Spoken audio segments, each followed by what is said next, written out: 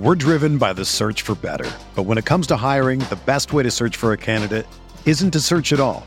Don't search, match with Indeed.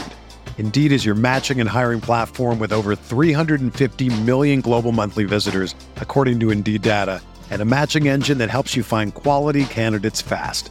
Ditch the busy work. Use Indeed for scheduling, screening, and messaging so you can connect with candidates faster. Leveraging over 140 million qualifications and preferences every day, Indeed's matching engine is constantly learning from your preferences, so the more you use Indeed, the better it gets. Join more than 3.5 million businesses worldwide that use Indeed to hire great talent fast. And listeners of this show will get a $75 sponsored job credit to get your jobs more visibility at Indeed.com/Blue Wire. Just go to Indeed.com/Blue Wire right now and support our show by saying that you heard about Indeed on this podcast. That's Indeed.com/Blue Wire. Terms and conditions apply. Need to hire? You need Indeed. This is Greg Olson, here to tell you about my new podcast, TE1. On the show, I had a chance to talk to my fellow tight ends who have revolutionized the position from an extra lineman to a dual-threat superstar. And just like my guests have changed the game, this year, NFLSundayTicket.tv is revolutionizing your NFL viewing experience. Stream all the live out-of-market NFL games every Sunday on your favorite devices and never miss a moment from your favorite players. Visit NFLSundayTicket.tv and use the promo code GREG88 at checkout and get 15% off your subscription. That's NFLSundayTicket.tv and the promo code GREG88. Subscribe to TE1 and get NFLSundayTicket.tv, an unmatched dual threat. Fellas, listen up. All you ever asked for is an opportunity. You got it today. Where else would you rather be than right here, right now? The Rockpile Report with Buffalo Bills season ticket holder Drew Gear. Be aggressive. You have literally nothing to lose. You're a borderline football team. If I don't keep laughing about this stuff, my teeth are going to turn around and devour my brain. The Bills make me wanna.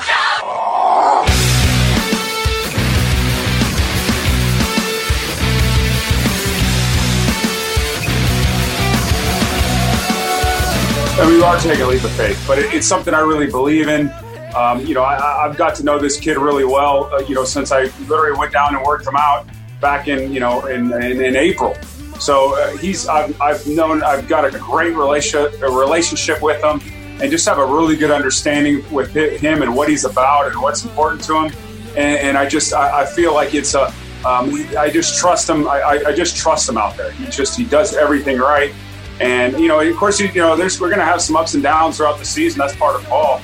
But just going forward, he earned the job. He earned it. He worked his butt off, and we take everything into account, into picking this position. And just overall, he won the job. Nobody handed it to him. We made it as hard as possible as we could. And he excelled at everything we did and everything we evaluated. Welcome, everybody, to another edition of the Rockpile Report podcast. I am your host, Bill season ticket holder Drew Gear.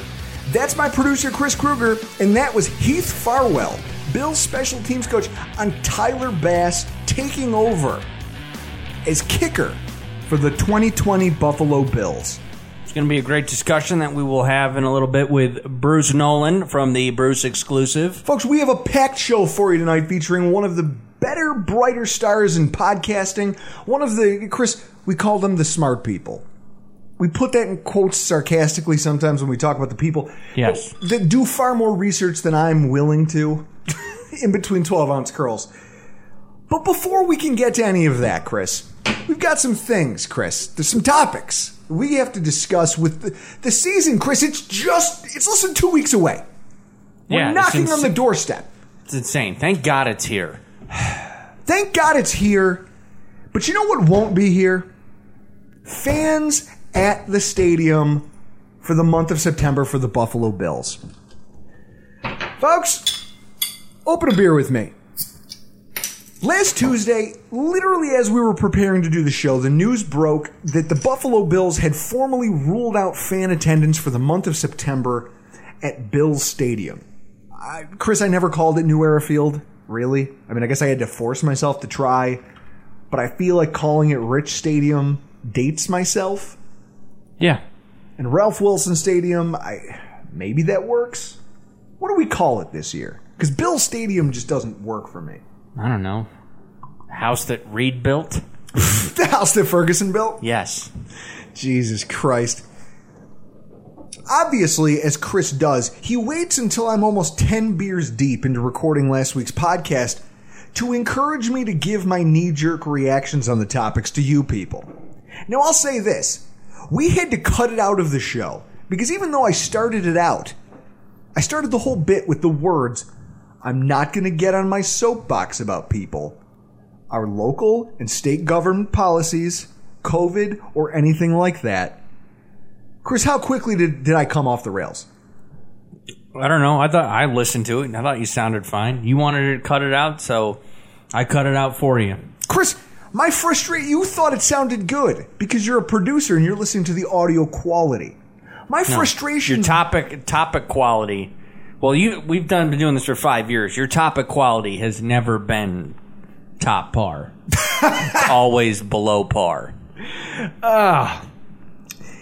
It was one of those things where my frustrations boiled over and what came tumbling out of my mouth were kind of the rantings of a madman. A diatribe fitting to somebody who belongs on a list of some kind. And Chris, I think we can both agree I have to be on one by now. Sure. So here we are a week later. I'm going to take a deep breath.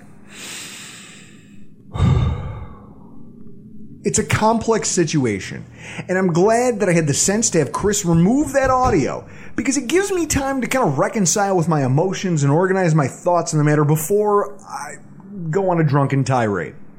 And I feel like I can finally articulate myself in a way that won't hurt anyone's ears or feelings. And if it does, I can't tell you that I care. First of all, the first emotion I felt when I heard the news was frustration. And on one hand, some of what I'm frustrated about is just the procedure surrounding all of the decision making. I mean, hypocrisy, thy name is New York State. Part of my frustration stems from the concept that as I sit here and I watch businesses suffer and in some place permanently close, I see a state that still can't make up its mind as to where we stand or what it wants to be. Chris, the city of Dallas County, is talking about having 30 to 50% capacity for fans. It sounds ludicrous, right? Not to me. I mean, they reside in a county where the infection, from a New Yorker's point of view and what we see living here, it sounds ludicrous when they reside in a county where their infection rates are up over 12%. Meanwhile, our governor is talking about Erie County being a concern and we need to send a task force to Western New York because we're sitting at 3%. One of the lowest in the country. Chris, this is just a few days. Remember how bad things were in New York City? Oh, yeah. All of a sudden, the whole state of New York is down to 1%. All of a sudden, the whole state is down to 1%, and we're a problem because we came up above 2% for the first time, since this started? Yeah, I have no idea on the fluctuation of the percentage of COVID in Erie County. But there's no football for Buffalo Bills fans. Meanwhile, at a time when listener Owl Mountain on Twitter, we're going back and forth after a couple beers over the weekend, lamenting the fact that New York hotels aren't even allowing him and his wife to book a hotel room here. Chris, as far out as November. That same governor who made those rules says celebrities who want to fly to New York City for an awards show like the VMAs, they're somehow exempt from quarantine protocol. The very protocols he helped come up with. Even if they're coming from states where the infection rates are some of the highest in the country, like California and Florida. So, Chris is just a person. The message that I take away from that is that much like when our governor himself refused to quarantine after spending a week in Georgia just a month or two ago, apparently the disease fueling this pandemic that's crippling economies and societies around the world doesn't affect you, I guess, or the people you might come into contact with as long as you're one of three things. You're famous, you're rich, or you're a politician. I mean, that's my takeaway. Seems legit. Chris, you and I are shit out of luck, aren't we? Yeah, we are. Drink to that. Cheers. Chris, I'm not a patient man, and I've lived by the phrase, don't piss on my leg and tell me it's raining. Also a great book by Judge Judy. Is it really? I don't know. I didn't read it. I don't read. Shocker. I would appreciate it if, in that spirit, our local and state politicians would just knock it off. All right, just tell me you don't want me to be happy. Just say that. That you can't apply logic to it. There's rhyme or reason out there if you fudge the numbers enough and if you twist the rhetoric enough. I'm not going to politicize this, but it's just frustrating from one man's point of view. Chris, I'm frustrated. The other side of this, it just comes down to what attending football games is to me. You know, I see people on Twitter and I see people on Reddit and all these other social media forums talking about how, well, they're just a bunch of stupid games. What does it matter? Well, first of all, there's the financial impact, which we talked about at length with Paul Lane from Buffalo Business First. Yep. What, a month ago? Something like that. There's a huge financial impact to the people who live here, the businesses who kind of run parallel to the team having fans in the stadium. Those businesses are going to suffer. Some of them may permanently close if we're not allowed to go to this quote-unquote stupid game. And then there's just what it means to me on a personal level. Chris, it's not just a game. It's an event. It's a weekly event that I look forward to all year. It's the time that you get to spend with friends and with family that you don't get to see every week, that you don't get to see every day. That, Chris, how often do you and I hang out on a regular basis when football season's not in swing? Almost never outside of this. Yeah. That's because I need a break from you and I don't like you. As you shouldn't. But with that said, it's an opportunity. Chris, there's something there to celebrate. It's an attraction. It's an event. It's not just... It happens 8 times a year. It happens more if you can win the division. But that's something I look forward to.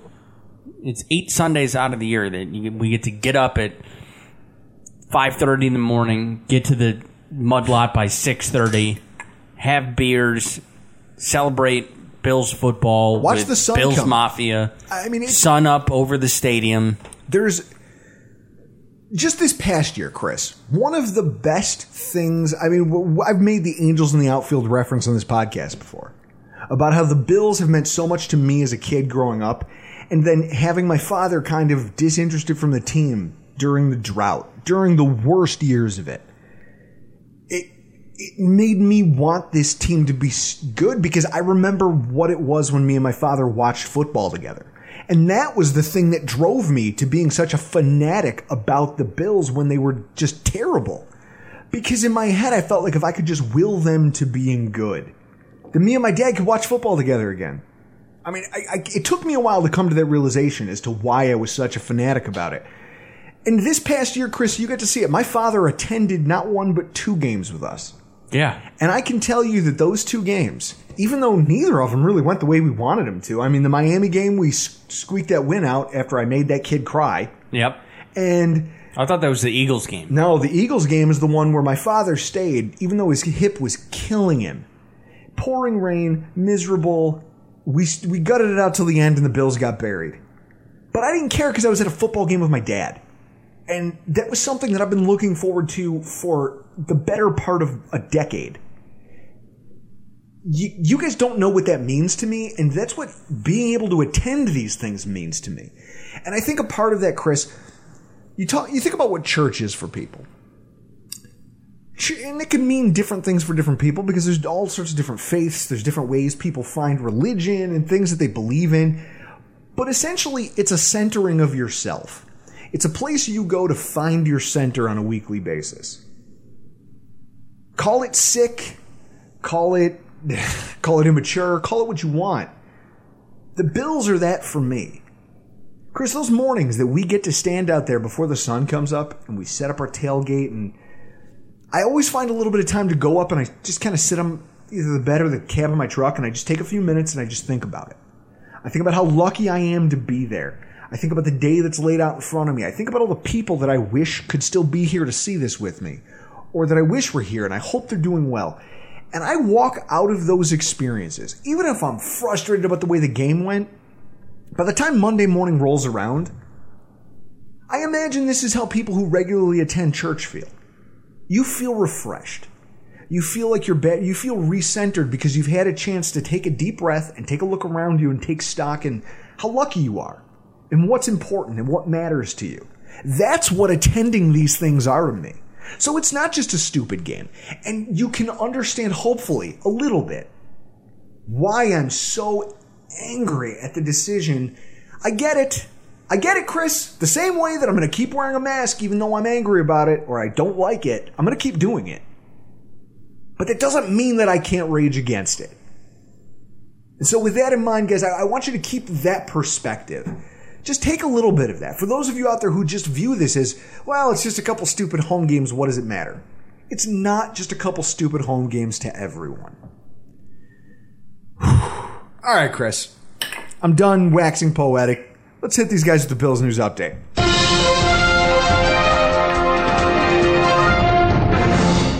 I gotta pour a little liquor for this one, Chris. The Chris Brown suspension and media entitlement.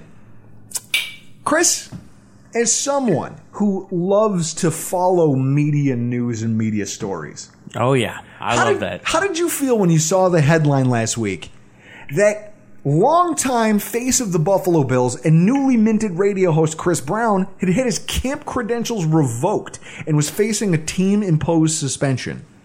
I couldn't believe it, but then again, I didn't know all the ins and outs of what you can and can't say as somebody that attends training camp. Did you think that Perino and I were just joking around about how hard things are? Because we talked at length about it last week. Yeah, well, I just don't know how far you can take it. And apparently it's, you can only go as deep as a plastic pool that you get for a baby. You can't go real deep you can't go real deep into this stuff. And no. It's surprising that, the Bills suspended one of their own. I mean, it was the subject of an article by the Athletic's Tim Graham. That's the thing that really brought the thing to the forefront.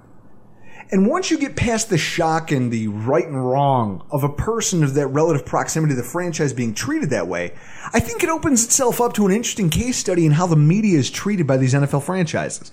I mean, Chris, if you follow Tim Graham's article, the suspension stems from violation of the team's policy regarding camp coverage.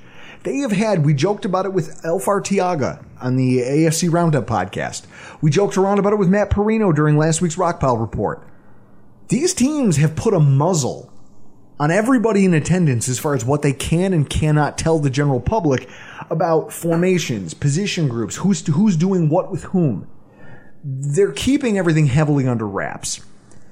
And I guess, based on the evidence, Chris Brown was very much in violation of that. I mean, maybe he thought he had built up enough equity with the team that they would find that acceptable. He went on his radio show and started talking about where Epinesa was rotating in and who was doing what on the offensive line and different position groups. Now, Chris, when this broke, I saw a lot of fans and media members crying foul. Crying foul. And I guess I don't understand why. I saw stories being dredged up about McDermott berating Matthew Fairburn for something that he treated during practice.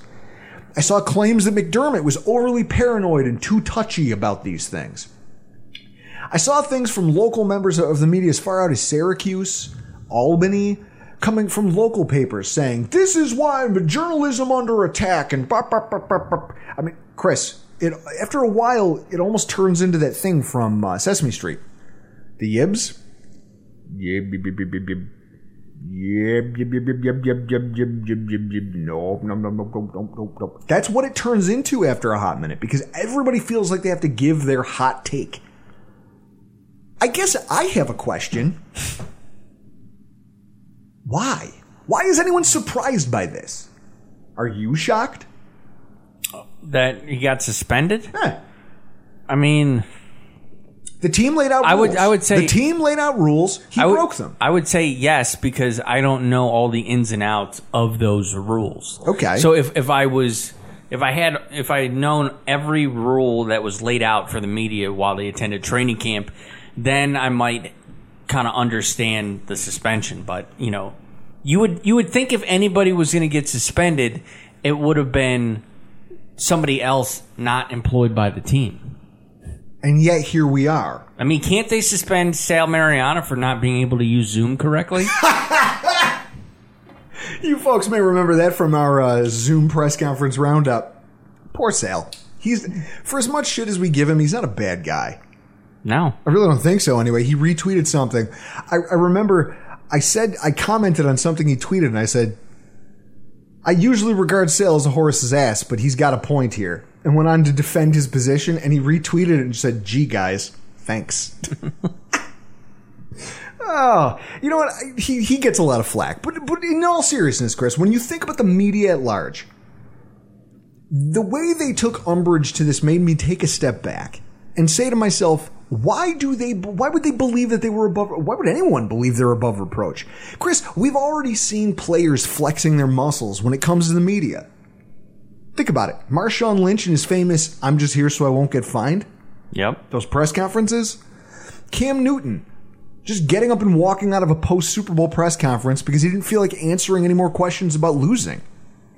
My guess is he had to go find a fedora to cry under. Baker Mayfield leaves his press conference over beef with a local reporter, Tony Grossi. And I remember all the hubbub about that last year. Players have already illustrated to the media over the last few years that they're not beholden to them, that they have little patience for them, and if they take liberties with what they write, or maybe taking players' quotes, or the information players give them out of context, they're not afraid to freeze them out.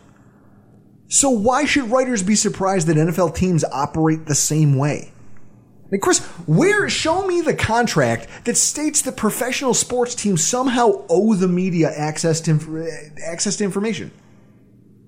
Yeah, they don't have to do that. No. Chris, the NFL doesn't need the media. I mean, in the days before social media, sports writers carried a lot of weight. But in the modern day, beat reporters' jobs are somewhat devalued compared to what they were back in the 90s. I mean, Chris, that's the internet. Yeah. That's the internet, that's 100% social media. That's content being able to be generated without having to work for the Buffalo News. Now, I'm going to warn you guys, trigger warning. I know that what I'm about to say will probably frustrate some of our friends, some of the guests that come on this show, some of the people who work in that realm, and I will buy them a beer and help dry their tears over it. But Chris, it has to be said. I feel like sometimes the only thing separating a lot of the guys, not all of them, but a lot of the guys who make up the quote-unquote professional media, and you and me, is just that access. That's it. Without it, a lot of them are just better looking, better dressed, marginally less interesting, and more sober versions of you and me. I know that, Chris, I know there's listeners right now going, please. Well, we don't ever... You can, please. We don't ever claim to be, and at least I know I don't, and I don't never heard you say it, but we don't claim to be analysts. We are just two season ticket holders that have opinions. And yet, sometimes, Chris, I mean, how many times? How many things do you read from members of the mainstream media, credentialed media, that almost make you laugh because they're either overly simplistic or not nearly as researched as something we would create here on this show? And that's not even our jobs. I mean, this is a hobby. Yeah. And yet I see some things out there. Again, not everybody. A lot of these guys do work very hard at their craft. I went to school for what they do for a living. I respect the hell out of it, but I couldn't bet my paycheck on it. And I guess that's what it comes down to. I mean, the thing that they have over everybody else is their level of access. And that level of access, Chris, it's not a right, it's a privilege.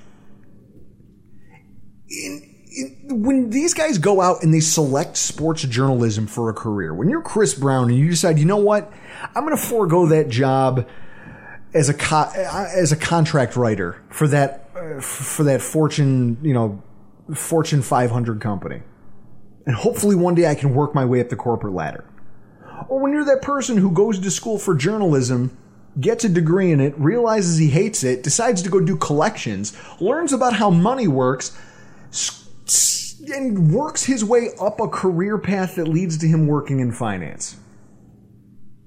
Yeah, working within the media, just at least from my experience, I mean, to get to the level of a Chris Brown or a Perino or a Joe B. It takes dedication. And it takes a long time to get there. I would say 10 to 15 years. And a lot of sacrifices. Yeah. A lot of sacrifices. Yes. So in that way, I'm not trying to belittle what they do, but what I guess I'm pointing out here is that you chose to align your professional career with private organizations owned by rich men with egos, run by coaches and GMs with millions of dollars hinging on the execution of their ideas.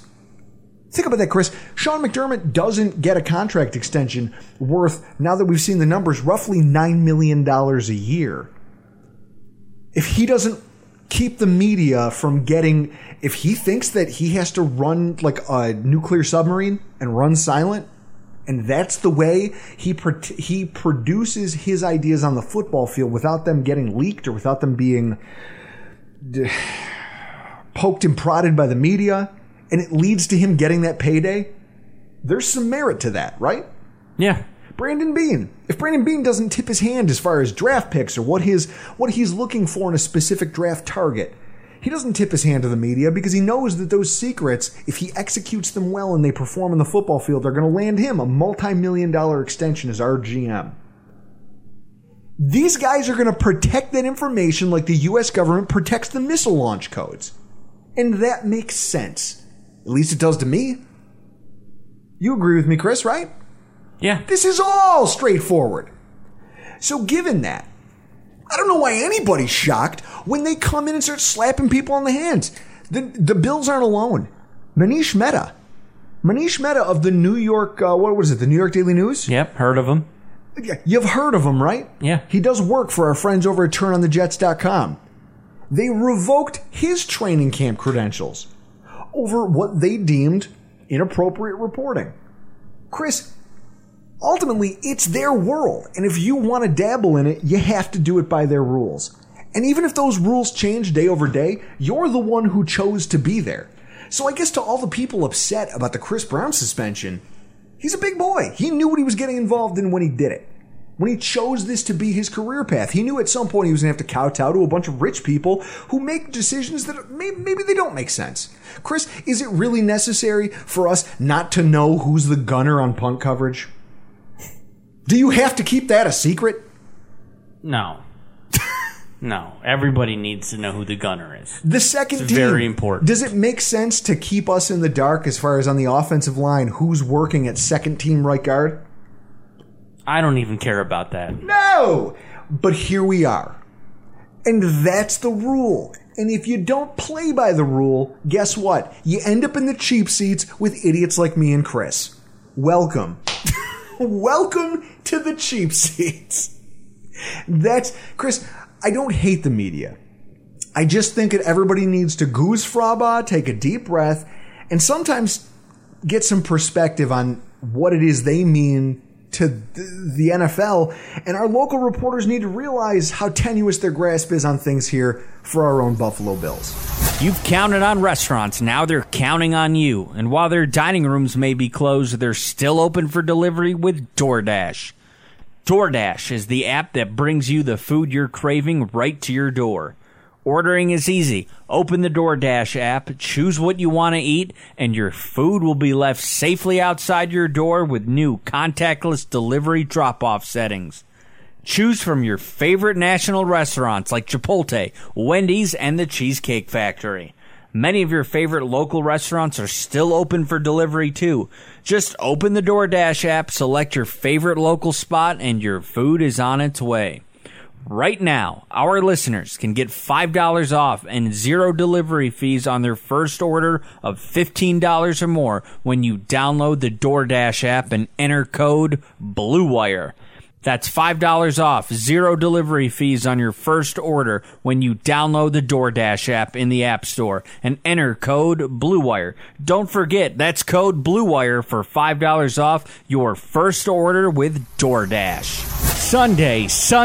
Sundays are coming back in the NFL with NFL Sunday Ticket.tv. You can stream every live out-of-market NFL game every Sunday afternoon on your favorite devices. Plus, Red Zone and DirecTV Fantasy Zone channels. Never miss your favorite teams and favorite players. No matter where you live, NFL SundayTicket.tv is your key to the most glorious Sundays ever. Use the promo code BLUEWIRE at checkout to get 15% off your subscription. Visit NFLSundayTicket.tv and use promo code BLUEWIRE. As we forge ahead in tonight's show, we're here talking about the 4 days, Chris, just a handful of days and counting. We're trying to forecast the Bills' roster cutdowns to 53. And in order to help us do that, we have someone who you believe, here we are talking about the media. Here's someone you believe should probably already be a part of it, Mr. Bruce Nolan. Buffalo Rumblings. Good to see what someone with real talent can do when great opportunities are given to them instead of me. Are my teeth not white enough? Or like the Great Falls is the bedrock of my life, eroding beneath me. The Bruce exclusive. I'm Bruce Nolan for Eyewitness News. Back to you.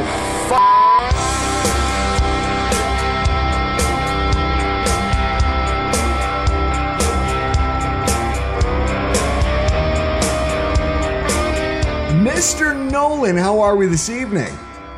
Dude, I'm fantastic. How are you guys? Oh, living the dream. Always living the dream. We're sitting here, we're just a week away from the official week 1 of the NFL season, and we're just a handful of days away from the roster. All of this talk about roster battles and what the final composure of the roster is going to be, all those questions are going to be answered here in less than 7 days. How excited on a scale of 1 to 10 are you? Do I have to limit myself to the 1 to 10? Can I go as high as 13? You can go as high. You can go as high as 11, according to Spinal Tap. Okay, well, given the fact that Spinal Tap is clearly the authoritative body when it comes to 1 to 10 scales, I'm going to go with 11. I love Cutdown Day. I love the strategy of roster building. I love the value propositions that roster building and roster decision making force coaching staffs to make. And a lot of times it's not just about position versus position. It's about cross-positional value. It's, do I keep a 7th wide receiver or a 4th tight end? And things like that.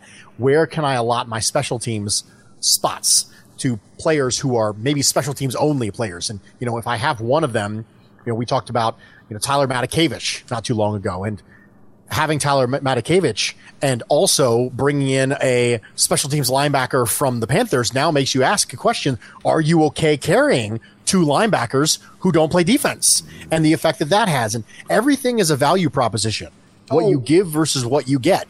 And so it's fascinating to me. I love it. There's a science behind it. It's almost so scientific it's art.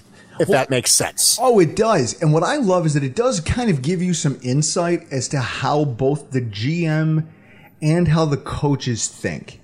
Because you get to see how they value not just certain positions, but how they value, you're talking about the science behind it, how they value certain things more so than others, how important cap space is given what's on the horizon, how frugal a team is willing to be. All of those things come into play on Cutdown Day.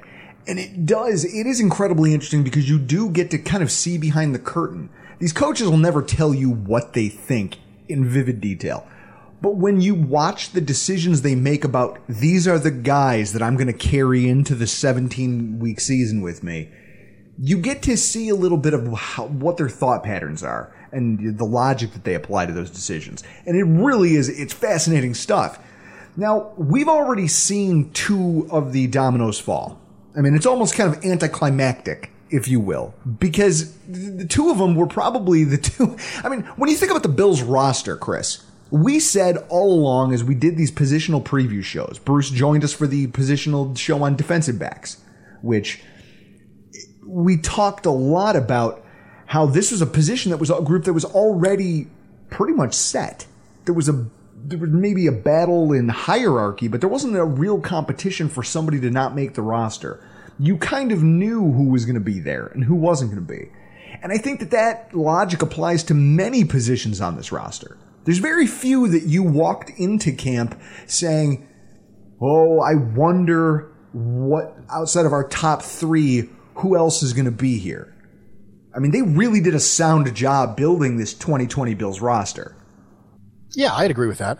I absolutely agree that there are certain positions where you think to yourself, well, I mean, is there really any conflict there? Is there anything to talk about? Top 2 running backs. Okay, we kind of know who that's going to be.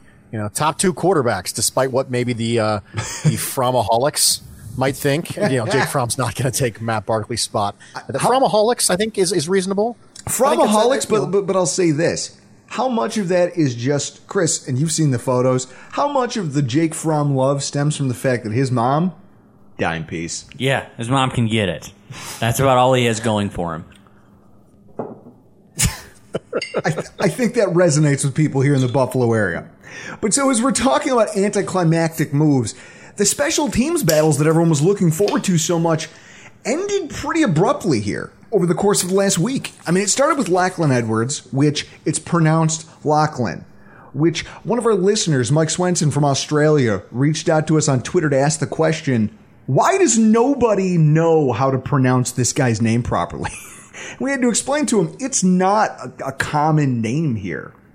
Oh, the only Lachlan I know is Lachlan Patterson, a comic, and he's from Vancouver. See? It's just not a thing you hear every day. So I don't blame people for butchering it.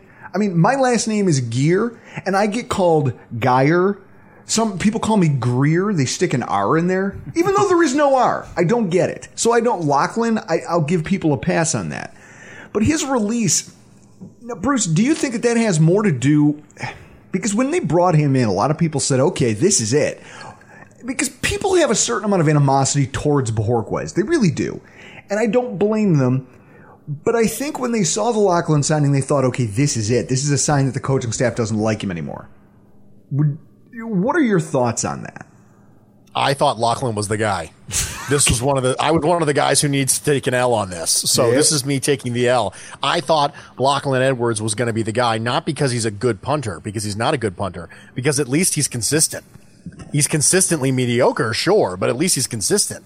And I was making the argument that bringing in someone like Lachlan Edwards and getting rid of Kari Vedvik, who had a very similar skill set to Corey Bojorquez, which is to say that he'll occasionally boom one out of the stadium, and then the next punt he'll shank for 15 yards.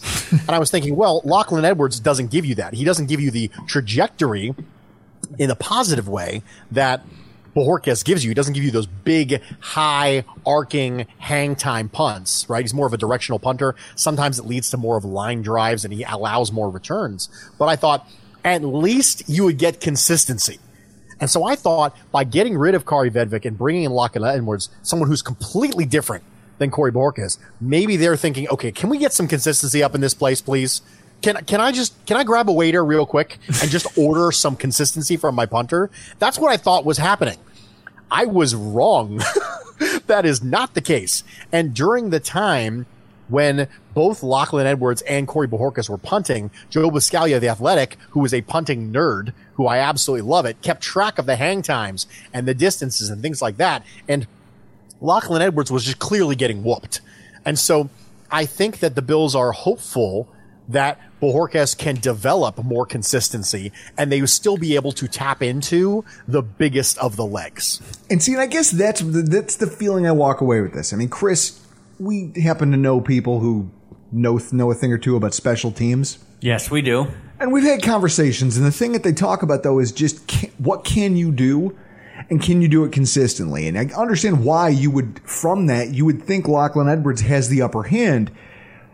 But I wonder if bringing in a guy who, on its face, if we as lay people thought, hey, this guy's a threat to Bojorquez's job, maybe that was the push he needed in order to work a little bit harder and find that consistency.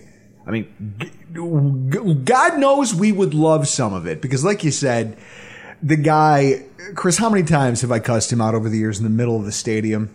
A lot. People, too many to count. People in the section over from us can hear about Corey Bojorquez, and they look over and go, why is that guy so mad? It's just a punter. They're whispering to each other like, oh, my God, should we call someone? Yes, blue card, please. But no, so Bojorquez is officially in the driver's seat for the punting job. I think the biggest splash, though, was the Steven Hauschka release. Now, in one of our post-draft podcasts, I asked this question of Mark Schofield, Patriots podcaster extraordinaire, about their selection of kicker Justin Rohrwasser in the draft. This is how I worded it. Knowing what we know about Belichick and his belief and experience and the do your job mantra, what do you think his trust level would be in a rookie kicker in the following situation? Primetime game, 4th and 2. Potentially last possession for your team, and you need at least a field goal to take the lead. And the one at hand would be a 49-yard field goal attempt. In that big of a moment, does Belichick, for you as a broadcaster, as a fan, do you think he trusts that rookie kicker will go out there and nail that kick in that pressure situation? Or do you think he'd instead defer to his offensive coordinator and offensive line to try to make something happen? And now that was part of a larger discussion regarding why it's so hard for rookie kickers to force veteran players off the roster. But when the Hauschka cut got announced, it dawned on me that all of a sudden, Chris, we're living that exact question. And this seems like McDermott has already provided us with his answer. Now, Bruce, how do you feel about that? The way that I feel is that ultimately your trust level in a specialist comes back a lot more to have I seen him do it in the past. And when you have a rookie, you haven't seen them do it in those conditions in the past. But Stephen Hauschka has proven at this point that he can no longer be trusted outside 50 yards. He just can't. And we see this with kickers all the time. You saw it with Dan Carpenter. He was good until he wasn't. And usually it's a result of an injury. You get these injuries in these older kickers, and the rehab takes them out of their muscle memory, and they lose their touch. It happens to kickers and punters all the time. And it happened for Dan Carpenter, and the bell tolled for Stephen Hauschka. And so for Sean McDermott, and for me personally, I would rather at least have the option. More options are better than less options. And if I do not have the ability to kick 50-plus yard field goals in short situations where I have short time frames to be able to do that, I'm end of half, I'm end of game. You know, the Bills passed up on 50-plus yard field goals in overtime to win a playoff game. Stephen Hauschka's inability to make those kicks caused the Bills to not trust him enough to go for the win in a playoff game overtime. Chris, so I'm drinking faster. Lack of range matters. I'm drinking faster as you're talking about this. Like my first, I can feel my blood pressure rising. And my blood pressure is rising just talking about it. That kind of thing does matter. If you don't have the ability to even attempt that kick, because we know that there's a 1 in 12 chance you'll make it, then does it really matter if you're automatic from spots where we prefer to go for it anyway? Well, if I have 4th and 3 on the 40-yard line or 4th and 3 on the 38-yard line, I'm probably going to go for it. But what if it's 4th and 8? If it's 4th and 8, I want to have at least the ability to get points, because at 4th and 2 or 4th and 1 or 4th and 3, it might be a binary between kicking a field goal or going for it, or punting and going for it. But if you can't kick the field goal, your choices are now extremely limited. And now if you get 4th and 8, you basically have to punt. You don't want to, but you're not going to go for it on 4th and 8. That's ludicrous. But you're too far out of your kicker's range to even attempt the field goal. So what you're saying is your kicker's lack of range just gave you 0 reasonable options to score points. And that's one of the things that scares the hell out of me about this. Now, Chris. Oh, my research that I did? So Chris sends me a text message out of the blue. It's 6 o'clock on a Thursday. Chris, I want you to read this to the people. Well, I already know what it says because I sent it to you. Because I've been kind of banging the drum on this. Probably started this off season is, when have we ever relied on like a rookie kicker? I can't remember that in recent time, because we had Hauschka, who made his bones in Seattle. Before that, Carpenter made his bones in Miami. And then I believe before that was Ryan Lindell. Yep. Made his bones in Seattle. And I think even before that was Mike Hollis. Made his bones in Jacksonville. Now, outside of like injuries and stuff where you have to bring in a kicker or two for a couple of games. I was curious to know when the last time we had a kicker this young was, and that was Carson Long in 1977. That's the last time. Bass is the youngest Bills kicker. He texts me this, and my head almost explodes because I'm like, wait a minute, did you just research a football thing? Yeah, I was only curious about it because of our recent kickers, Hauschka, Carpenter, Lindell, Hollis. I'm like, when have we ever relied on it on a young kicker? I just want to take a second and point out to people, this feeling that I'm getting is I'm probably only going to get this again the first time that I see Jack take off on a bicycle that I've just taken the training wheels off of, and he actually doesn't fall down. He actually makes it down the block. That's what I feel right now because Chris actually went out and did some football research. Well, yeah, I mean, Carson Long was 23 in 1977. He didn't even make it through the whole season. So yeah. I will say that I do think that would have been a little different had Dustin Hopkins not gotten injured during his rookie training camp. Exactly. He destroyed his groin. Yeah. We had an intent to have a rookie kicker not too long ago. And he ended up, of course, being a good kicker for the Redskins for a long time. But the fact of the matter is that I think that we intended to not have it be since the 70s. But it just didn't necessarily work out that way. Well, here we go. Yeah, I'm all for it. Maybe Bass could be like Justin Tucker. Don't even start down that road because I've already heard it, Chris. I mean, Matt Perino tweeted out a few days ago that just 3 days after the Bills handed him the starting job, Tyler Bass goes 6 of 6 for field goals during practice. And I saw people losing their minds over it. And I guess my response is, you're a kicker. That's your job. You don't get, Chris, golf clap. Oh, you made 6. Look, everybody, this guy made 6 field goals in practice. Woo! You don't get brownie points. When you only touch the ball a handful of times a game, you don't get brownie points for doing the thing you do correctly. That's just the way I look at it. And maybe that makes me a curmudgeon. I don't care. I don't care. Hold on now, Drew. That's what makes you a curmudgeon? Out of all the things in the world that you have available to you to make you a curmudgeon, that's the one you go with? The kicker take? Okay, I've got some baggage. In the intro to the show tonight, Heath Farwell was heard praising Bass as having, quote-unquote, worked his butt off and won the job. Now, first of all, that sounds like coach speak to the nth degree. And it doesn't move the needle for me. Chris, it doesn't leave me any more confident in the guy. I don't know why people keep talking about this. It's almost frustrating because it's like Heath Farwell. You finally have some time to sit down in front of a camera, and it turns out you're no better than Sean McDermott in terms of saying anything that truly means something. You don't give me anything. I mean, you guys heard it in the intro. He doesn't give you anything that speaks to, hey, here's a trait that I see that tells me he could be a good kicker. He doesn't give you, here's a thing about his leg strength that we really liked or that we really... He just gives you generic platitudes. I mean, he might as well have just finished it clapping and walking off the podium. I mean, it was infuriating to me. What do you make of that when a coaching staff tries to tell you why they like a player, even though they're not actually telling you? Well, given the fact that the Bills won't let reporters who are there physically let you know what spot with what team, it shouldn't then come as a surprise or a shock to us that they open their mouth and say nothing.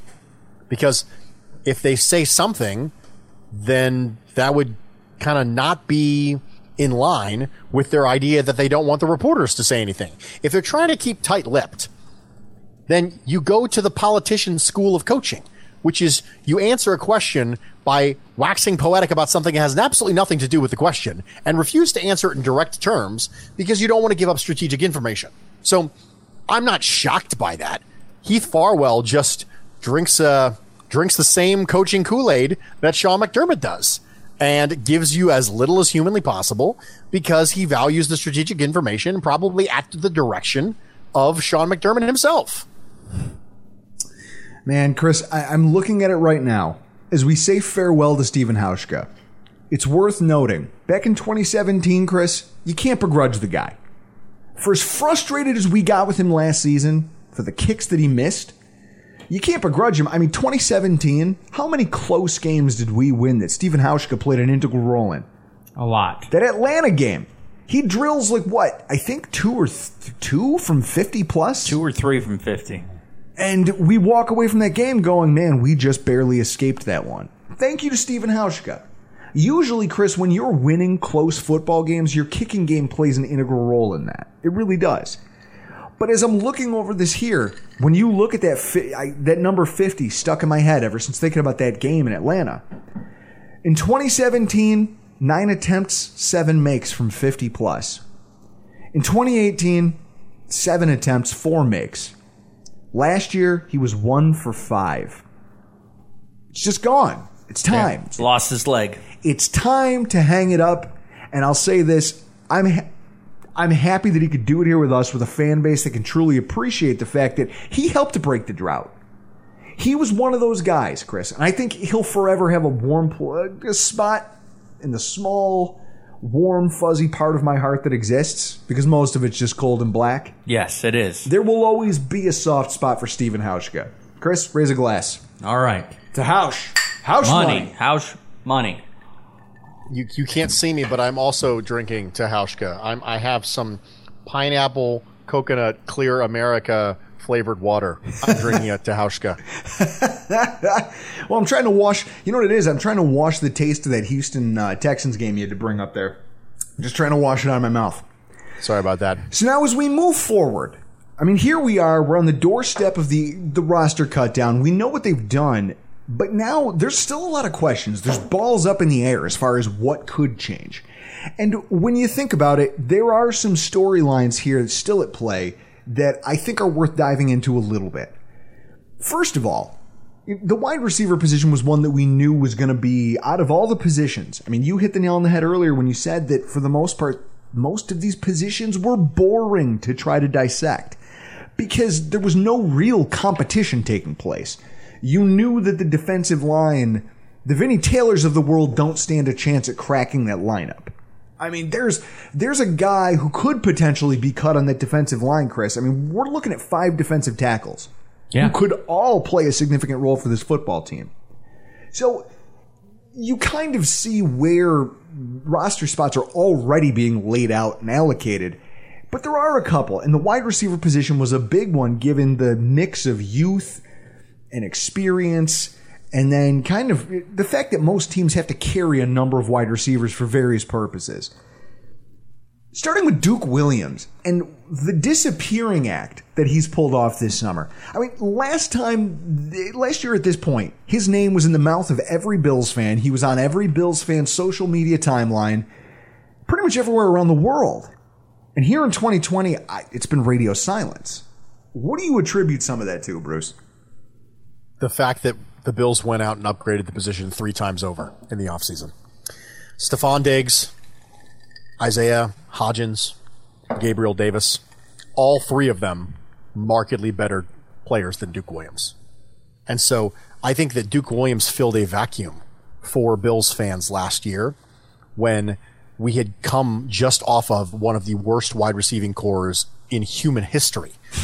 And we added John Brown and Cole Beasley to it, and we thought, hey, there's a little something. But there was still such a significant vacuum that Bills fans were left searching for answers. And, Duke Williams is that kind of diamond in the rough. He's got the story. People thought about he maybe being a first-round pick years and years and years ago, and we all remember him from Auburn. And, the idea that there was untapped potential still within Duke Williams was what was driving that hype train. And now the team has seen Duke Williams. The team has cut Duke Williams. The team saw Duke Williams get 10 targets in a playoff game and responded by, gosh, we need to get more receivers, went out and got 3 of them. So Duke Williams is going to have a hard time making this team. And I love the story. I love the way he competes in practice. I love his demeanor. I love a ton about Duke Williams. But there's 2 main parts of playing receiver: separating and catching the ball. And Duke Williams doesn't do either of them particularly well. And that's never a good thing. When Sean McDermott was talking a couple combines ago, I think it was the combine, And he was talking about receivers. He goes, well, I'm looking for people who can separate and people who can catch the ball. I thought, it's almost like Williams doesn't separate well, and his hands leave something to be desired. So as much as he gives you great traits otherwise, he's going to have a hard time making this team, and that's okay because we upgraded. It does. When you say it like that, it almost feels like when he was asked that question, he like looked over and saw a picture of Duke Williams, and it like flashes his head like, what is the opposite of that? Whatever the polar opposite is. I mean, I'm looking at my notes here, and that was one of my things is just his lack of speed, separation. It's just such a huge impediment to him making a true impact at the NFL level. He's got a couple highlight. I mean, he excelled in the CFL for whatever that's worth, but it didn't translate here consistently enough. That doesn't mean that he can't contribute in some way, shape, or form. But if you think that your team is a competitive one, Duke Williams shouldn't be anywhere near the top 4 or 5 of your roster in terms of who you're going to rely on. The McKenzie conundrum, on the other hand, is interesting because he was last year's, if you go by snap counts, wide receiver 3. And he's a polarizing player, I think, amongst the fan base. I mean, I saw a guy who I kind of had to take to school over the matter on Twitter. Some guy who called him a legit, I'll put it in quotes, legit home run threat. And I said, well, that's, you can't call someone that if they've never actually hit a home run. Does Duke Williams play baseball and I just don't know about it? So, in terms of... Did he take batting practice with the Toronto Blue Jays, who are now the Buffalo Blue Jays? Is that what he's talking about? Because he's talking about Isaiah McKenzie having this ridiculous versatility and the ability that, when you get him in space, he's a real home run threat. So what I did was I sent him a screen cap of McKenzie's career game logs, and I'm not going to lie to you, it shocked me when I saw them. He has exactly 2 games over the course of his career where you saw him get more than 50, 60 yards where he made a splash play. And yet he's active for dozens of games, Chris. He's got dozens of games in a Bills uniform under his belt. And he has the physical profile of a wide receiver that you could see as kind of a gadget player. And yet you don't see the separation ability and you don't see the speed. I mean... Bruce, first of all, why does everybody love this guy so much? Okay, first off, I completely missed the fact that we pivoted to Isaiah McKenzie. I thought we were still talking about Duke Williams, but the argument still applies. First off, the argument still applies. I stand by my reasoning.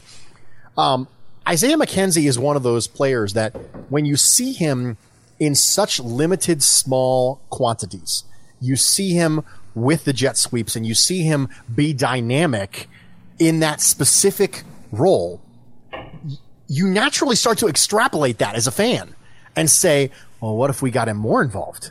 You know, what could he be as a slot receiver? What could he be as someone who was taking handoffs out of the backfield? Your brain starts to go places. And sometimes we stop and think to ourselves, man, what could that be? Instead of stopping and thinking to themselves, why is he only doing that? And that's what we really should be asking. It's not, what could Isaiah McKenzie do? It's, why is he only doing that? And the answer, because he's an absolute liability holding the ball. And you only really want him running jet sweeps so that he can get on the perimeter and run out of bounds so he doesn't get hit and fumble. Yeah, that's why I do not like Isaiah McKenzie. I'm like good on somebody. All you do is jet sweeps and whatever that play is called where you motion over as the quarterback snaps the ball and he just hot potatoes it to you. That's all he's good for. It's essentially a modified jet sweep. I saw it last year. You didn't impress me, and I guarantee you're not going to impress me this year. Well, I mean, if I had to dissect Isaiah McKenzie, I think he's in a really weird space. And I tweeted this out to some other people who were having this conversation. I don't know why. Chris, I do a good job. Social media, I see a lot of nonsense. I don't get into political, theological debates. I don't debate anything with anyone, and most of the time that's because I'm a narcissist and I just don't care about most people's opinions. So I don't feel like I have to debate them with you. You're only here to debate sports because that's what our Twitter handle is for. Well, that's just what I care about. So when I saw these people talking about Isaiah McKenzie, and I had to jump in, and I essentially left it at this. I think McKenzie's in a weird space, because he's had ball security issues in the past, and it's the reason that they moved away from him as a punt returner and kick returner. When you look at his average depth of target as a wide receiver, Chris, it was below 2, which means that he gives you nothing down the field that Cole Beasley won't take. Cole Beasley is a better option on those sorts of downfield routes with that kind of size profile than Isaiah McKenzie. He's certainly not going to give you anything on the outside against a cornerback who's bigger, more physical, and longer than he is. Now, that doesn't make him bad, but what it makes him when you look at his overall profile is he's a jack of all trades, this master of none. And he doesn't have any of the upside at any given job as his competition. He's not as good of a gunner as Foster.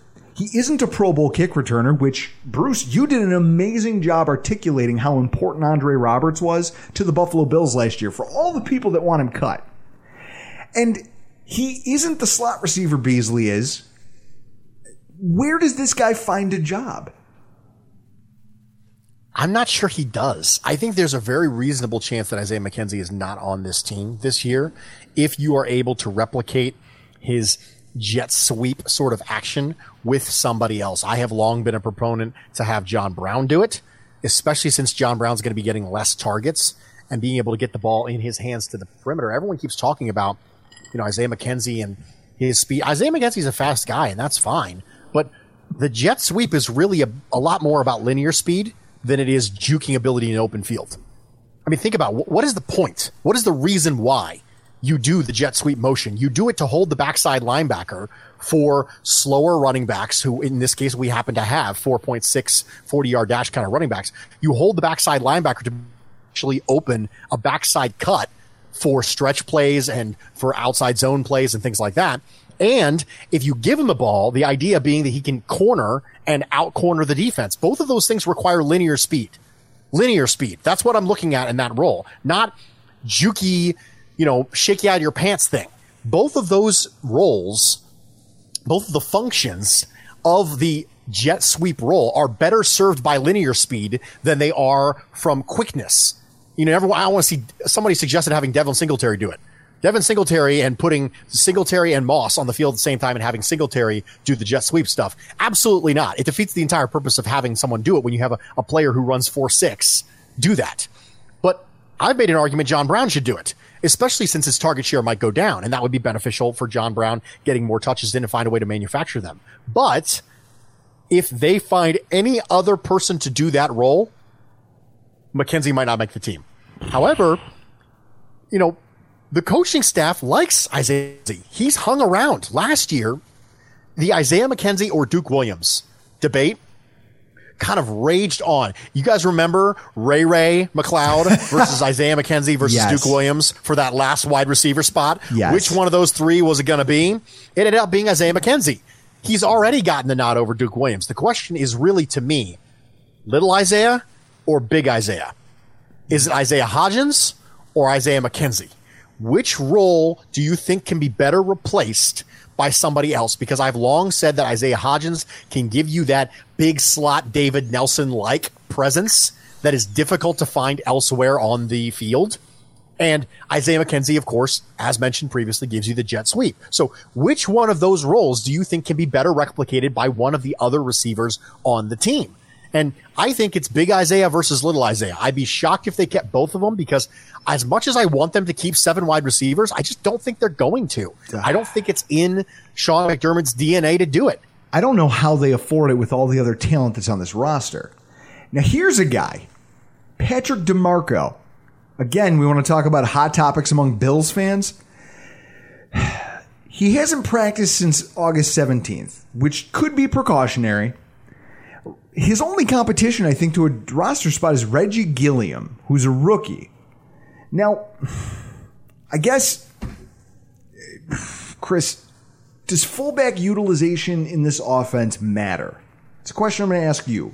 Oh, I don't know. I mean, the rage today was him changing his number and his position being changed. Well, I'm going to talk about that in a second, but so I don't know, because I don't know what they want him doing. Throughout the early part of camp, you heard a lot of good things about this Gilliam guy, and this narrative that Patrick DeMarco could be released is picking up steam. And trust me, I am not a Patrick DeMarco truther out here. I mean, if DeMarco's release meant that I'd never have to see Josh Allen throwing a 30-yard pass up the seam into double coverage to a fullback Chris, he's shorter than the DBs he's being thrown to. In the middle of a playoff game. Goose Fraba. If I never have to see a football atrocity like that again, I would be willing to sacrifice Patrick DeMarco, not just to the NFL cut list, but like that guy in the movie Indiana Jones and the Temple of Doom. That's how I would sacrifice Patrick DeMarco if it meant I never had to see that play again. So with that in mind, Bruce, your take on where Patrick DeMarco currently sits. So I think that Patrick DeMarco has a reasonable chance of making this team, even though that he hasn't practiced in weeks. And the reason that is because I don't know if they necessarily think that Reggie Gilliam is a full-time fullback. And so in regards to the fullback in this offense, I actually did a podcast on fullback usage. Yeah, I did an entire pod on fullbacks. Yeah, that's right. We had a party, we drank some, there was some legal substances, and we did a fullback pod. That's what happened. So this pod was about, yes, fullbacks matter if you have a good one.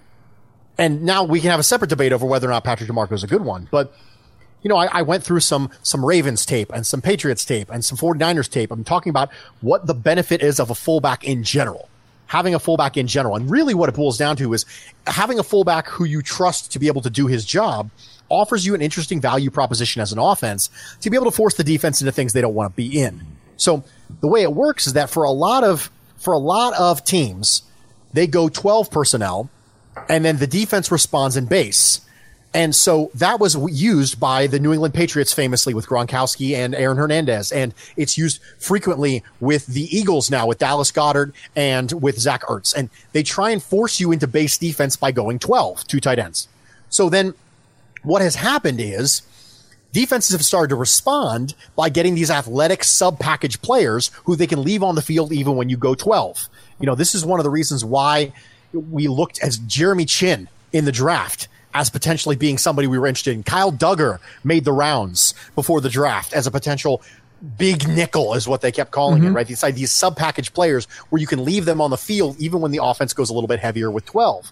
Well, then they say, okay, well, offenses and defenses have this weird rock, paper, scissors thing where, okay, I throw out rock, then you go paper, then I go scissors and you go paper, rock, and we go round circles. So we say as a defense, okay, I see your 12 personnel with 2 tight ends. I am going to raise you these athletic sub-package defenders. And then the offense goes, fine, you do that. I bring in a fullback and smash it in your face. So it's this constantly trying to stay one step ahead. And you can do that if you have a fullback who's talented. There are multiple times in the 49ers offensive system where they'll actually change the position on the field for their fullback Kyle Juszczyk and George Kittle. They'll line up George Kittle in the backfield and they'll put Kyle Juszczyk on the line. And what this does is it allows them to isolate specific types of routes for George Kittle. They can package some plays together to get him isolated. And by putting him in the backfield and having him flare out, you can get some picks going on. Well, guess who's really good at doing picks? People who are used to blocking on the move. Who's used to blocking on the move? Fullbacks. So having a fullback isn't intrinsically good or bad. It's based on what you ask the fullback to do. Now, at no point have I seen that sort of creativity with fullback usage from Brian Daboll and this Bills offense, but the offense really isn't built around that. So fullbacks in general, okay, I'm all right, but I am of the opinion that if you're going to have one, you might as well have one who does more things. So I am in the Reggie Gilliam camp. 100% I'm in that camp. I am absolutely in that. But the way that they have him labeled makes me think that there's a chance you could get both of them on the roster right now. That's a reasonable possibility to me. It's possible, but I have a separate point of view on this whole position switch, him being labeled as a tight end, the jersey switching thing. Chris, as of today, Reggie Gilliam is now a tight end. Here's what I look at when I see a professional football player mid-camp switch positions. We've all played rec sports. We've all played competitive sports. We've all gone out there and kind of the weekend warriors, the people who go out there and Chris, you do it. You play. Yeah, I had 2 games last night. What you consider to be competitive roller hockey. Not ice hockey, roller hockey. I want that to be known. Roller hockey. Still hockey. Okay. At least I'm man enough to admit that I play a sport that is not. I play a game, not a sport. Softball is a game. It's not a sport. Yeah, you do the least athletic. The rule is if you can drink a beer while you do it, it's not a sport. Yeah. Okay, I want to talk about this. Okay, I want to talk about this because that is a definition of sport that is interesting, but I would like to run this one by you. Okay. Okay. So, my wife was a cheerleader in high school. I know, weird, right? Yeah. So I married a high school cheerleader, but the thing that is interesting to me about talking to cheerleaders is trying to separate whether or not cheerleading is a sport, right? And so, how do you separate sport from a competition? You say if you can drink a beer while doing it, it's not a sport, right? I would say that if it is objectively scored, it's a sport. If it is not objectively scored, it is a competition. That is my dividing line between sports and competitions. So, for example, swimming would be a sport. It is objectively scored. There is no human element to controlling whether or not the scoring is a specific way. It's done by a computer and it's done based on time. Football is a sport. MMA would be a competition because it is humanly judged. Gymnastics would be a competition. Cheerleading would be a competition. Chris, I'm not going to. So that is my dividing line, and I really want to. I want to hear your opinions on this, guys. I'm not going to lie to you. I feel an awful lot like the time we brought on the president of the National Meat Association. Oh yeah, the National Hot Dog Council. Yeah, and Meat I tried. VP. And I tried to. I thought I could catch him off guard with an unorthodox argument regarding whether a hot dog was a sandwich or not, which it's not. And he hit me. I don't even know what to compare it to. Chris, it was a first-round knockout. Yeah, it's like he was Mike Tyson. He was Mike Tyson, and I was that doofy white guy with the mustache, like the third guy he ever knocked out. I really Boxing, thought I had... also a competition. I thought I had this, and he hit me with something that completely changed the way I saw it. And I really didn't have a rebuttal. That's a good point. That's a good point. I'm here for you guys. I'm going to have to think about this. But in any event, we've all been a part of a competition or a sport in our free time, our leisure time. And you have the guy who shows up and you ask him, okay, where do you play? You know, you're trying to organize a team. It happened to me. I was trying to organize a floor hockey team when I was in college. The best example of it. And I said, okay, I don't know any of you people. None of us know each other, but we got thrown together. So who does what? And you had the kid who says, I'm a winger. Okay, perfect. You're a winger. You're a winger. You know that you're a center because you've played center before. You're a goalie. Great. 100%. We're building a team. And I get down to the end of the line and I get to this kid and I go, where do you play? And he says, oh, well, I'm a utility player. I cringe when you tell me that you're a utility player because to me, that tells me you don't know what you're good at. You don't know. And if the Bills are calling this guy, well, he's a fullback, but he's a tight end. If you don't know what your role is in a professional sport by this point, you probably don't have one. What do you think about my assessment on that? I think that all that might be true if it was actually a position change. I don't really think it's a position change. I think that when Gilliam came in the door, he came in the door as a hybrid H-back, tight end, fullback hybrid. And I think the number change is just a formality, but he was listed as a tight end weeks ago on the roster. We just didn't necessarily notice it. And I just think it's a formality. I think it's a weird thing to make sure that they get identifying markers correct. I don't really think it's a position change at all, to be honest. I think that he was always going to be a kind of a hybrid H-back thing. I think the better question isn't, is DeMarco going to be the fullback or is Reggie Gilliam going to be the fullback? I think the better question is, do they want a true pure fullback or are they okay getting a hybrid fullback? That's fair. It'll be interesting to see how they settle that and how this resolves itself. Before we let you go, one final storyline ahead of this that it's unsettling to me. It's interesting. The right side of the offensive line being as unsettled as it is. I've got some legitimate concern as far as this goes. We're less than, 10 days? 13, 14? Yeah, like 2 weeks. It's like 2 weeks away from the kickoff of the NFL season. And even though reporters can't give specifics, what we're hearing is that things aren't exactly settled on the right side of our offensive line in the wake of Feliciano's injury. What is your concern level with that? My concern level is that I need them to pick something and stick with it. I am sick and tired of bouncing Cody Ford all over the place. Listen, I've gone on record as saying I think Cody Ford's a guard. From the very beginning, I got so much hate on the interwebs when they drafted Cody Ford, and I was like, I think he's a guard. And they're like, well, what do you know? You're not Brandon Beat. No, I'm not Brandon Beat. They're like, why do you think that? Well, I don't think he has a lateral agility. I don't care. Oh, okay, well, have a nice day, I suppose.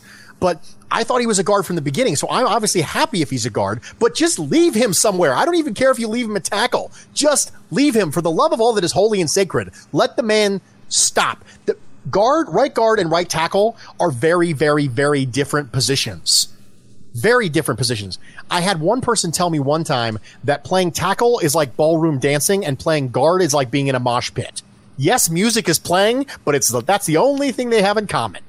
And so you're welcome to steal that, by the way. That's one of my favorite similes of football.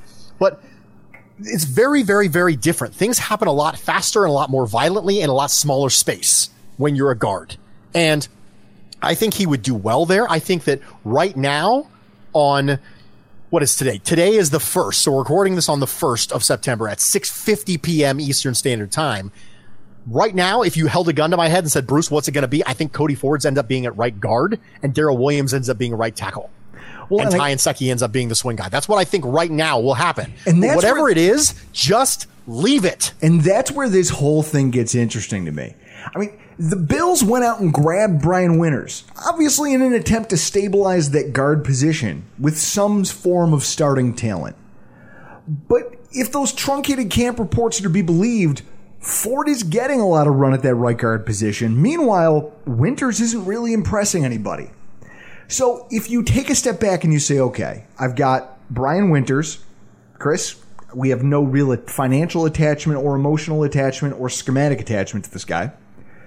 And we've got a Darrell Williams, who he's a jack of all trades. He might be the Isaiah McKenzie of the offensive line, the guy who can do a bunch for you. But if he's not doing anything to make a name for himself, I don't know how much that's worth. Would anyone here be shocked to see them roll out either a Ty Nsekhe or a Darrell Williams at right tackle and Ford at right guard for week 1 versus the Jets? I mean, Bruce just gave his thoughts. Chris, that sounds like the best starting 5, right? Seems like that. Okay. Now, my question to you, Bruce, is that, and this has been kind of bouncing around in my head all day as we ramped up to this show, if Winters fails to lock down a starting job here, as a backup, he doesn't have much in the way of versatility compared to a lot of the other players. I mean, that's been a staple of if there's an archetype of player that McDermott reaches for, it's guys who have versatility. You see it over and over and over again. It was the Spencer Long, the John Felicianos, the Ty Nsekes. Winter doesn't have that. He's a right guard, and that's all he is. Do you think that makes his spot on the roster that much more vulnerable? Yes. I think that there's a very reasonable chance. I don't think it would be insane. I think it'd be unexpected, but not insane if Winters didn't make this team. Matt Perino, NYUp.com, Syracuse.com, was doing his 53-man roster projections and said multiple iterations of them did not include Brian Winters. And this is a guy who's seen all the practices. And now his final iteration did have Brian Winters, but he openly said, listen, there are multiple versions of this 53-man roster projection that do not include Brian Winters. I don't think it'd be insane by any means. If you look at the other backups, Ryan Bates, flexible, all 5 spots. Ike Botker, flexible, all 5 spots. Ty Nsekhe, left tackle, right tackle. Brian Winters, right guard. That's it. One of these things is not like the other. I mean, that's what we're at. This is Sesame Street right now.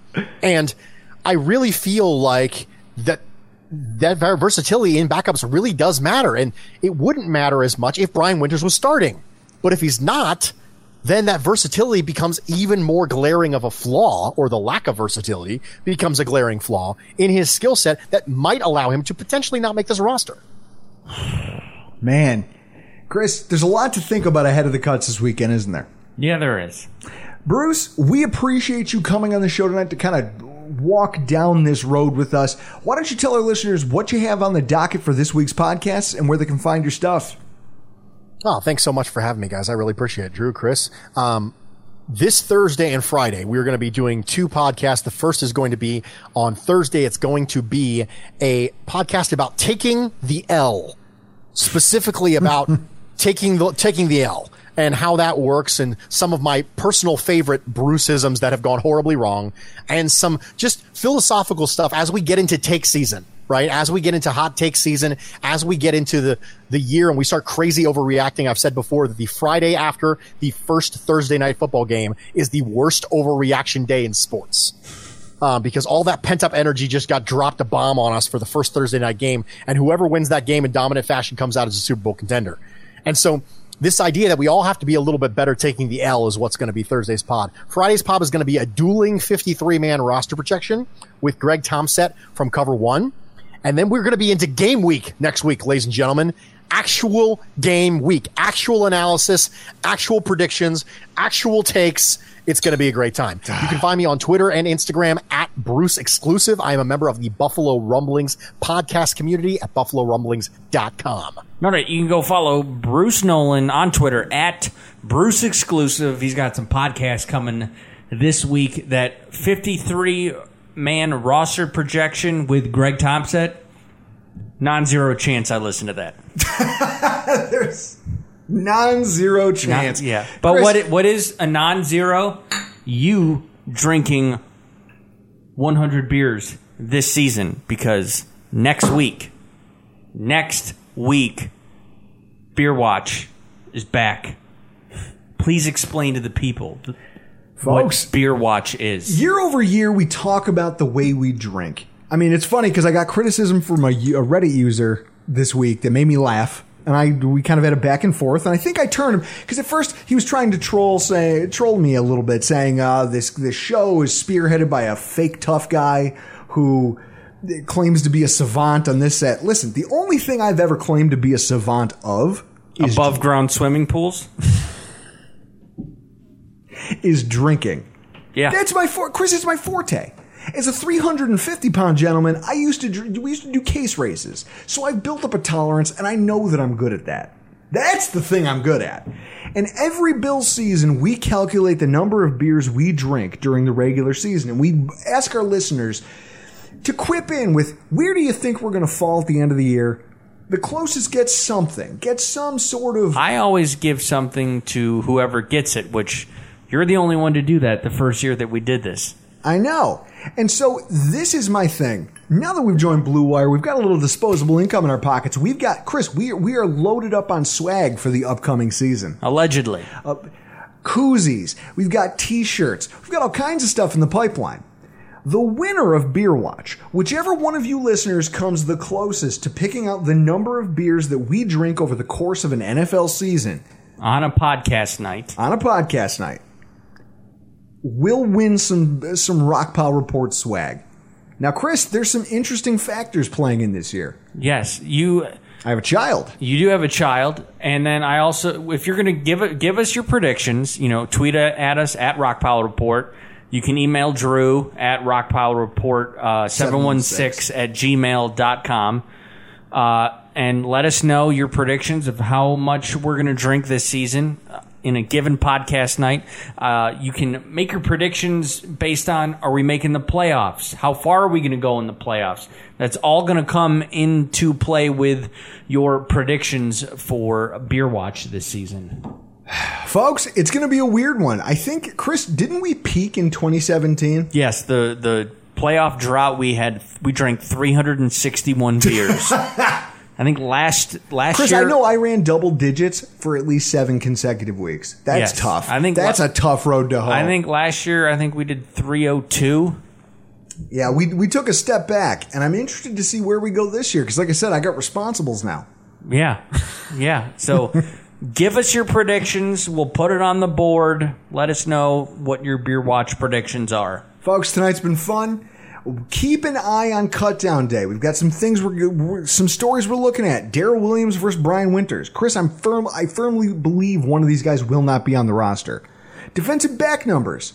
I mean, we talked about it before in our show with Bruce earlier, that defensive backs, we kept an absurd number of them last year. An absurd number of safeties, 6 of them on the roster.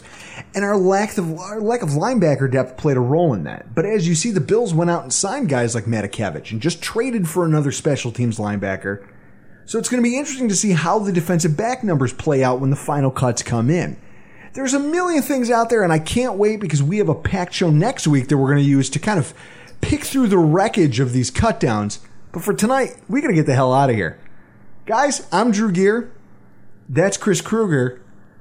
That was Bruce Nolan, and this has been the Rockpile Report. Did somebody say playoffs? NBA and NHL are playing for the gold, and our partners at BetOnline have you covered. Get in on all the action, including a new NBA bracket contest with plenty of chances to win. MLB season is pushing into fall, and there's no shortage of ways to bet with hundreds of odds, futures, and props. So take advantage of the return of sports, and remember, the casino never closes.